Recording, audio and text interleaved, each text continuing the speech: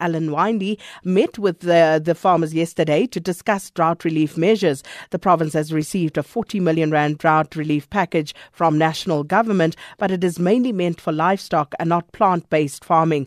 What will happen to the fruit farmers? The Minister of Economic Opportunities in the Western Cape, Alan Winde, joins us now on the line to answer some of these questions. Thanks for your time this morning, Mr. Winde. Good morning. Good to be with you. So, could you please explain to us why the livestock farmers were prioritized over the others? So, first of all, maybe one correction that I didn't actually meet myself with the fruit growers yesterday. They had a meeting yesterday because we have to put a presentation to cabinet on how we can help outside of the regulatory framework or the norms when drought relief is given. So drought, it's a national, the way that the regulations is written. When we give relief to livestock that is needing feed. That is because there's just no feed because of the drought. We ourselves in the province have over the last while been putting some extra actions in place with our own funding to try and keep specifically on some of our new farms, our new empowerment farms, black-owned farms, etc., that have got no long track record with banks to borrow money. We've been trying to keep staff on those farms. So we have gone a little bit wider than the normal brief, but the normal brief is that the funding is for feed. We pay out 11 million rand a month at the moment on this drought. We've put 63 million of our own money. We're really grateful for the extra 40 million. Unfortunately, we have to operate within the rules, and so I understand what the rest of agriculture is saying. So yesterday they had their meeting. They are then putting together what the total impact is going to be and what mitigating plans that the fruit growers and of course the whole horticultural area of agriculture in the province is doing. And then we are going back to cabinet where we will be looking at what we can do from a government point of view. Obviously when we're in a 100-year drought, we have very, very little water. And of course, government can't step in every time that there's, this kind of thing happens. We have our overall big plans in place, and those are climate change mitigation. We've got smart agri that we've been investing in for a long time. Fruit Look, which is a satellite technology to get best water management. But from the industry themselves, I've had a look at the report, and they're showcasing what the risks are. Which productions are going to be down by how much. And we can see that they're already removing fruit trees. The old orchards are being removed as a proactive plan to save water. Only irrigation, the irrigation that they have will go to the highest producing, whether they be vineyards or orchards. We note that, of course, in all categories there will be a reduction. We're seeing that the fruit farmers are actually removing not only orchards but also thinning down within the fruit process, so removing the buds, removing the blossoms so that you have far less production coming off a tree so that you would need less water. And of course we know that the fruit's going to be smaller, the actual volume is going to be smaller, and then that has a knock-on effect because obviously people then, jobs are going to be lost. We will also see further migration into the towns and the cities as people don't have work, and of course there's also the seasonal work that will now not be there. So it's the third year of a very, very tough drought, and it's not easy.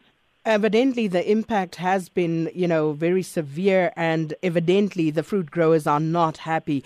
Do you have any plans in the pipeline to meet with them anytime soon?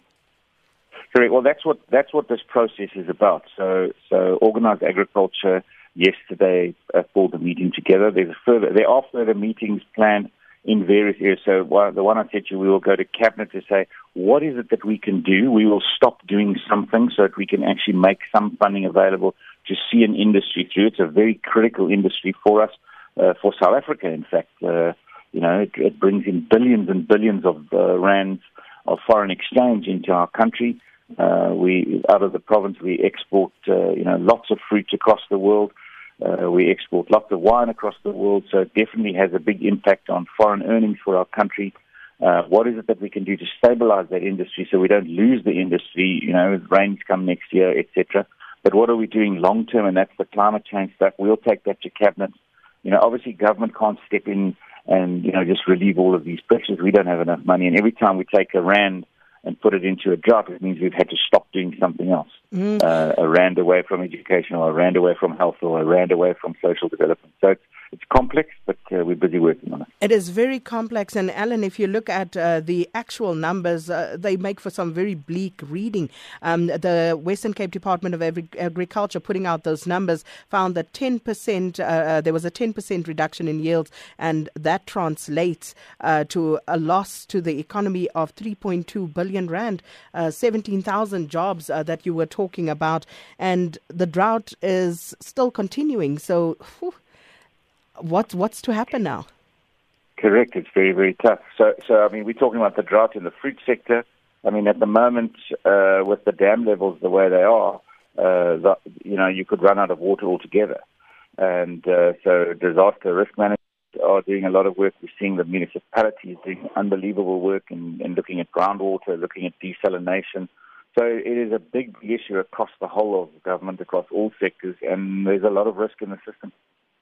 Well, Alan Winde, of course, I'm sure we'll talk about this more as time goes on, because it really is very sad, the situation. It's a dire situation. And unfortunately, water, there's only so much of. So Alan Winde is Provincial Minister of Economic Opportunities, looking at the real impact of the drought in the Western Cape here. And brings us up to 29 minutes after 7. I believe we have a caller who wants to comment on this particular story. Thank you so much for calling. Good morning. Happy birthday to you.